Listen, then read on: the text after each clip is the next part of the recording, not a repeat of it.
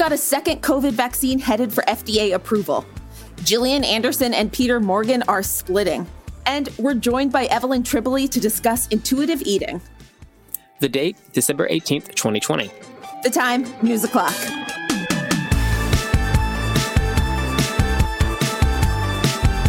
Hey friends, I'm Casey Rackham. And I'm Zach Stafford. Welcome to BuzzFeed's News O'Clock. Casey? Yes? So I have to tell a very quick and short story that's going to get uncomfortable, and I know my mom listens, so I'm a little uncomfortable, but it's fine. It's going to be fine. So have you heard of the app Clubhouse? No, I actually haven't. I have not heard it. So there's this new app. It's in beta testing. That's why there's not a ton of people on it. But it's this new app where people go on, they log on through their Instagram, and you have these little chat rooms. So it's like OG AOL Instant Messenger chat rooms. Oh, but wait, so it's not like dating and a dating app? No. I was thinking it was a dating app. Oh, okay. No. It's just you hang out and people have conversations. So it could be all these different topics. It's really cool. It's like going to a conference that never stops. Yesterday, these incredible group of Black femmes decided to have a room where they made men moan, and there was a cash prize of $300, which is like the most insane thing ever. Yeah, they were having them moan on this room. That's amazing. And the room became so popular that like thousands of people were in it.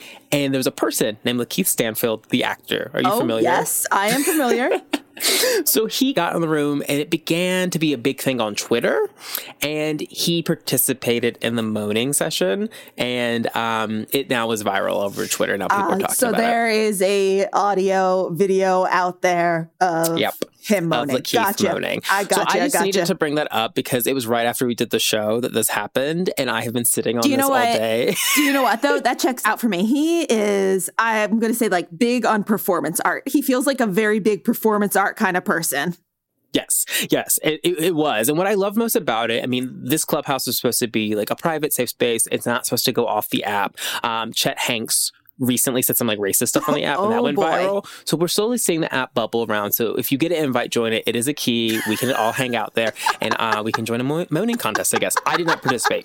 I'm setting the record straight. That's why I'm saying this on this show. I was not participating. That's so my mom knows. Okay. Because I did not have $300 yesterday. Sorry. Okay, Zach, it's time for today's top stories. What have you got for us?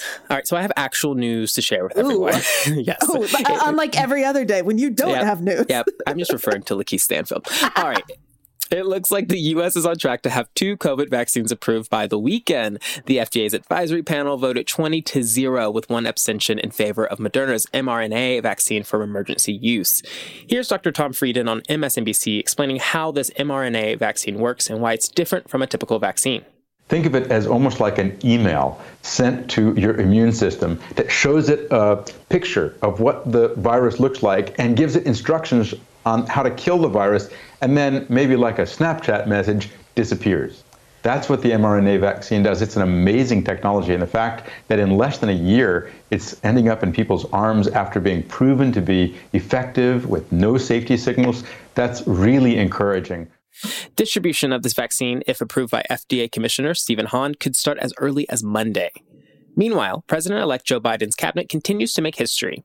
Biden nominated New Mexico Representative Deb Haaland to serve as Secretary of the Interior. If confirmed by the Senate, Haaland would be the first Native American cabinet secretary. For those wondering what the Interior Secretary does, they're responsible for the management and conservation of most federal land and natural resources. They also lead the Bureau of Land Management, the United States Geological Survey, Bureau of Indian Affairs, and the National Park Service. I have to say, that is amazing news. It's huge. I mean, Casey, I don't know about you, and typically I don't talk about these things publicly, but this is the one cabinet position I was actually very, very happy about because it just feels very, I don't know, like reparations is a word. I just feel it's needed. I get what you're saying. She's an Indigenous person. She has been such a fierce leader for these communities across the U.S., which we all know the history of the U.S. with Indigenous people is disastrous. So now to have a person in community helping these communities and leading them, I just think is beautiful. I love that this is the comparison I had in my head. But, you know, if this were a movie, I would say perfect casting. It is perfect casting. Unlike other picks that have been made that I can make gay jokes about, but I'm going to move on because, Casey, I want to hear about some pop culture and entertainment news heading into the weekend because I think one of our favorite white rappers has done something. Oh, boy. Yeah, so Eminem dropped a surprise album last night titled Music to be Murdered To. B-sides. And well, it contains a few surprises. Among them, the rapper has issued a belated apology to Rihanna. The pair have always seemed to have a great relationship and have collaborated on several hits, which is why it surprised a lot of people when an unreleased song leaked last year in which Eminem rapped that he, quote, sided with Chris Brown following his 2008 arrest for beating Rihanna. On the song Zeus, he issues what seems to be a heartfelt apology. B-minus and T-minus, but me long as I promise to be honest and wholeheartedly apologies Rihanna for that song that leaked. I'm sorry, Rhea, it wasn't meant to cause you grief, regardless it was wrong of me, but I be on my own. Yeah. Head up in the clouds like Zeus when they say you ain't the GOAT. The track also appears to ignite a feud with Snoop Dogg, who made comments on The Breakfast Club last year saying the bulk of Eminem's success comes from the mentorship of Dr. Dre. Okay, Snoop Dogg, Eminem feud, I don't really care. This apology is so needed because what he did in the citing of Chris Brown is just disgusting. And I will say this publicly here on the show, and I think you will agree with me, Casey. Chris Brown is the one artist I continue to skip whenever that comes on because of what he's done, even after this, to other women. Yeah. We talk about that, sometimes you're able to separate the artist from their art, and sometimes you are not. And he is one of them, where it's just like, that's not music I support. I don't support him. I don't support what he's done. Okay, and moving on to some surprising news that I just didn't think would ever pop up. Gillian Anderson from The Crown and, many other things has announced she's splitting with her boyfriend of 4 years, Peter Morgan. The pair recently collaborated on the most recent season of The Crown. Morgan is the show's creator. Anderson portrayed Margaret Thatcher and earned rave reviews for her performance. The pair have no children together, but Anderson has one 26-year-old daughter and 2 teenage sons from previous relationships. How is this possible? I mean, I get it. I know, but sad. This is really sad because I was thinking they were the possibility model of how you have a partner that you love and work with, because they did such brilliant work on The Crown for years leading up to the latest season. I don't want to be saying queer every other word, but she's a queer icon. And if she wants to get a girlfriend, I'm here. A lot of other people are here. Just let us know, Gillian. Casey, I'm so happy and relieved you said this because leading up to this conversation, I was like, do I say that she should become queer now or not? Because for those allies listening, is that Gillian Anderson is one of the most iconic people for queer women. I have learned as in my time in media, whenever I've seen an article published about Gillian Anderson, Queer Lady Twitter is rushing to Gillian Anderson. She's also, besides being a queer icon, she's extremely sex positive. Yes. If you go onto her Twitter, she posts a lot of phallic images, but in a very sex positive way. It's great. I support her. I support everything she does. So I support this breakup for her. I wish her nothing but happiness and gayness. All right, when we come back, we've got Evelyn Tribole. Stay right there.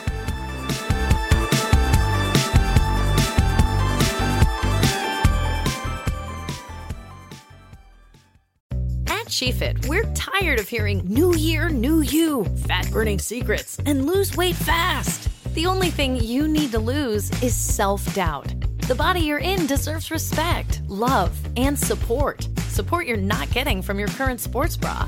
It's time to experience the only sports bra that actually does its job and outperforms the most popular brands on the market. It's time to feel real support from SheFit. Save $10 today at shefit.com/2022. Hi, everybody. I'm Rachel Bonnetta, and I have my very own podcast called Benched with Bonnetta. You kidding me? Woo! I'm just here so I won't get fined. You may know me from Game Day View or Game Day Morning on NFL Network. Basically, any shows with the word game in it, odds are you'll find me there. Every week, I'm going to be talking about all the things I find fascinating about the NFL, like breaking down games, questioning Tom Brady's genetic makeup. It's going to be great. I'm also doing something that has never been done before. I'm opening my DMs. DMs now open. We want to hear from you, fans of the NFL. And when I woke up this morning, I was feeling pretty dangerous. Did you commit a misdemeanor crime when you were 12 and need to tell somebody about it? Please, for the love of Roger Goodell, do not tell me. I can be held accountable. Listen every Tuesday and join me on the bench. Subscribe now and listen to the Benched with Bonnetta podcast on the iHeartRadio app, on Apple Podcasts, or wherever you get your podcasts. Hello. Hey, I don't know if you heard, but my podcast, Checking In, has been nominated for the NAACP Image Award in the category of Outstanding Lifestyle and Self-Help Podcast. I'm grateful for the nomination. I almost didn't even do a podcast because I was just wondering, there are thousands of podcasts out there, and why is my voice needed? But a nomination from the NAACP lets me know that I made the right choice. And I encourage you to don't worry if there are thousands of something out that you want to do. Nobody has your sauce. So listen, you can still vote. Go to vote.naacpimageawards.net. You have until February 5th, 9 p.m. Eastern Standard Time. And please listen to my podcast. We're a part of the Black Effect Podcast Network on the iHeartRadio app or wherever you get your podcasts. Thank you for checking in.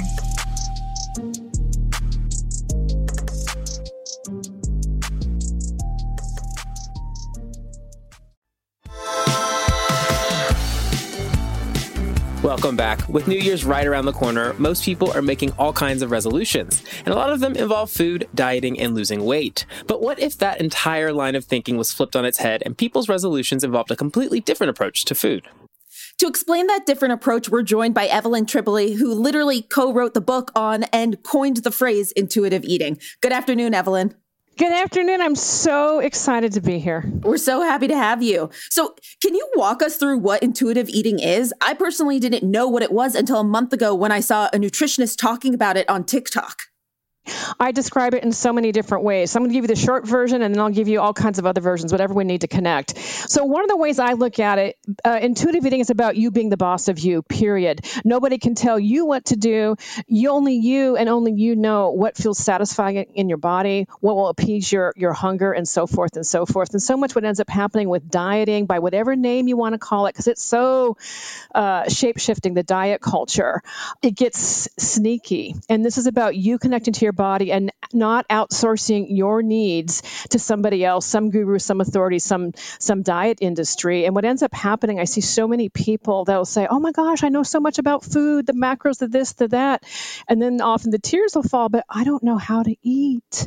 Another way is to say it's a self-care eating framework where you are taking care of yourself. And it's based, I'm really so happy to tell you that when we created this concept in 1995, it was inspired by a lot of research, but now we have over 125 studies showing benefits to our work, which is so exciting. And so we've got this, that we're standing on some really good ground here. And we started doing this to help eliminate the suffering, because people were thinking there's something wrong with me. There's something wrong with my body. I don't trust myself. And what ends up happening is when you go on a diet for whatever reason, whatever great intentions you have, your little cells, man, they are scared. They go, oh my God, she's not feeding me again. Here you go. Get ready. Here comes the famine. And as I do this all the time, I act out the cells for my patients so that they can have compassion for their cells in their body, because they have not been objectified yet by the media. And so what happens is when you're not getting enough to eat, you're in survival mode. And all of a sudden you're thinking about food, you're obsessing about food. You might have times where it feels like you lose control over the eating. And what this is your body's working so fine, it's trying to survive. So essentially, intuitive dieting is anti-diet. But can diets be helpful, or are you staunchly and firmly anti-diet? We are anti-diet, so we don't even say intuitive eating is a diet, and that's a common misunderstanding. So intuitive eating has 10 principles, and they are guidelines. They are guideposts. They're not rules. Intuitive eating is a journey of self-discovery. It's not about pass or fail. You don't even have to go in order, but when you write a book, you have an order. And one of the first principles is to reject the diet mentality. And the challenge is that diet culture is all around us. So the question is, how can we do that, even when you want to let it go? And I'd say start looking at your social media feed, start looking at what is influencing you and taking control and curating it. That's one step. I'm so glad that you brought up that dieting is all around us, because the pandemic has led to a lot of people gaining weight because they're just trying to survive. Yet there are people out there who are saying that now is the time to get in shape. So I feel like I'm constantly seeing it in my Instagram feed. But what do you think of this discussion around weight gain and weight loss during a pandemic? I want to go really deep here, if I may, with this whole issue about bodies and what our bodies should look like. And, when you start looking at the roots of diet culture, there was a really profound book by the academic Sabrina Strings, who wrote a book called Fearing the Black Body, The Racial Roots of Fat Phobia. And it shows how diet culture is actually rooted in racism and patriarchy. And this began a long, long time ago, before diet culture hijacked healthcare, that it's a form of hierarchy and oppressing people, and it's a form of stigma. And so instead, I say, let's get back to connecting to ourselves and living in a way that feels good. Now, there's a lot of really cool research coming out of Stanford University by Andrew Huberman, who's a neuroscientist, who talks about something called optic flow. And that is, when you move your body, it does this cool thing to your eyes. When you are moving, your eyes are saying, I am safe. No predator is going to get me. And that feels good. And so if we can start looking at the benefits of moving our body because it feels good and because you want to, that's something that becomes sustainable. And that's something that you end up thriving with. But when you start looking at this idea of trying to change your body and the size of it, there's a body of research that shows not only does it not work, it works short term. No one's arguing the short term aspect. It doesn't work and it causes harm. And for the vast majority of people, what will end up happening is it increases the risk of actually gaining more weight. It does the opposite regardless of where you started. And so we need to let go of this idea of body size and health, and that there's more to our health than what we eat. There's also our mental health, our social health. And that's one of the things I've seen a lot with the pandemic is, we've done a lot of social distancing, and in that process, we're not having as much connection. In my experience, when it comes to your yearly physical, a lot of doctors focus on weight and BMI. Is that a good approach? Is that healthy? No. Oh, thank you for asking. Oh my gosh, when you start looking at the history of that, it is, first of all, it's so old and archaic. It was never meant to be used for individuals. And what it ends up doing is perpetuating weight stigma. I work with so many people that don't want to see their doctors. They don't want to get on the scale. And I tell doctors, I haven't met a doctor yet that doesn't want to help people. But this creates a problem of shaming where people don't want to come in. Do you really need to have someone's weight to figure out if they got the flu or not? No. So if there was some medical necessity, like for a medication or something, that might be something. But we need to look past that. It's such a poor indicator of what's going on. And there's a body of research that also shows that as well. So you talk about this stigma, and in your book, you talk about how many people have eating disorders, whether they know it or not. When did these disorders begin, and how big of an impact do parents and caregivers have when it comes to body image struggles? Oh, this is such a big, good question. The impact of caregivers, friends, loved ones, all of this has a lot of significance. And when we start looking at eating disorders, one of the things that just gets me is a new study came out last year showing that eating disorders have doubled in the last time period in which they were looked at, over a 10-year time period. I think part of that reason is diet culture has normalized pathological eating. And I am out to change the world and to put an end to dismantle diet culture, which is such a big idea. But what I want people to start thinking about is, let's look at our own areas of influence. We can stop the legacy of diet culture in our own families. Or if you're just living by yourself or with a roommate, can you in your own apartment or home, how about we have this idea that all bodies are sacred, that we don't gossip about bodies. We don't denigrate someone's food choices. And these are little simple steps we can do in our spheres of influences, which in turn impacts culture. We are the culture makers. We can have an impact. And bringing up culture, we are at the end of the year. It is the holiday season. And the most favorite thing that people do during New Year's is make New Year's resolutions about their bodies because of the food that they're eating around the Christmas table, their Hanukkah tables, what have you. What advice do you have for people right now who are feeling really anxious about having to go on diets and to think about their bodies in really critical ways starting in 2021, even in a pandemic? Oh my gosh. The first thing I want to say is I have so much compassion for you, and I hope you have compassion for yourself. When we live in diet culture, it's understandable you have those thoughts, and notice the anxiety-provoking nature of them. What if we were to do a complete reframe, have an aspiration, and that is, I am going to work at connecting with my body. My body is a powerful treasure trove. Do you know that just listening to the sensation of your body, it connects you with your biological needs and your psychological needs, because every emotion has a physical sensation. I think that's just so profound. But when you're at war with your body, you hate your body, you despise your body, it's hard to listen, let alone respond to the messenger. And so I like to start with this idea, can we just start with respect? You don't have to love your body, but how about loving yourself? How about your humanity? How about having unconditional positive regard for your humanity and not objectifying yourself? What would that be like? You know, and if I may say, I'm starting on January 4th, just a 10-day series on Instagram. If you want to follow along, I'm going to take people through the 10 principles of intuitive eating, because it can seem daunting. Like, where do I start? You know, it's self-connection. Evelyn, thank you so much for joining us today and for dismantling diet culture. Easy thank task. You for helping me. Yeah, you're part of it now. That's it for today. Join us Monday when we are talking about the wealthy people trying to buy an early dose of a COVID vaccine. We're talking to Laura J. Nelson and Maya Lau from the LA Times. And remember, Gillian Anderson, I can be your girlfriend. Let's make it happen. News O'Clock is produced by Dan Bauza, Alan Haperchak, Julie Karen, and Erica Nedanine. Special thanks to Tracy Ayers, Mangesh Tikader, Samantha Hennig, and Tommy Wesley. Be sure to subscribe to News O'Clock on the iHeartRadio app, Apple Podcasts, or wherever you go for your sound stories. And please take the time to leave us a rating and a review. It helps us figure out what you like about the show versus what you love about the show. And remember to set your alarm so you never miss an episode of News O'Clock.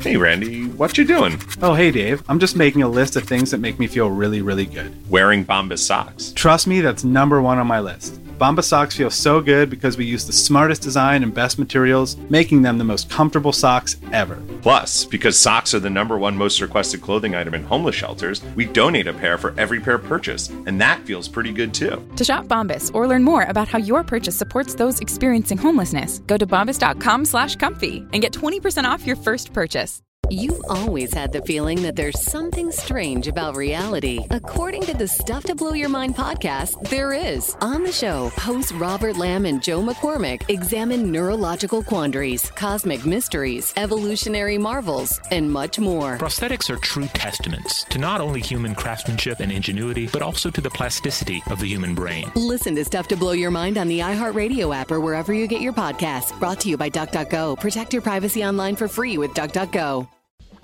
I'm Colleen Witt. Join me, the host of Eating While Broke podcast, while I eat a meal created by self-made entrepreneurs, influencers, and celebrities over a meal they once ate when they were broke. Today I have the lovely AJ Crimson, the official princess of Compton, Asia, Kid Ink, and Asia. This is the professor. We're here on Eating While Broke, and today I'm going to break down my meal that got me through a time when I was broke.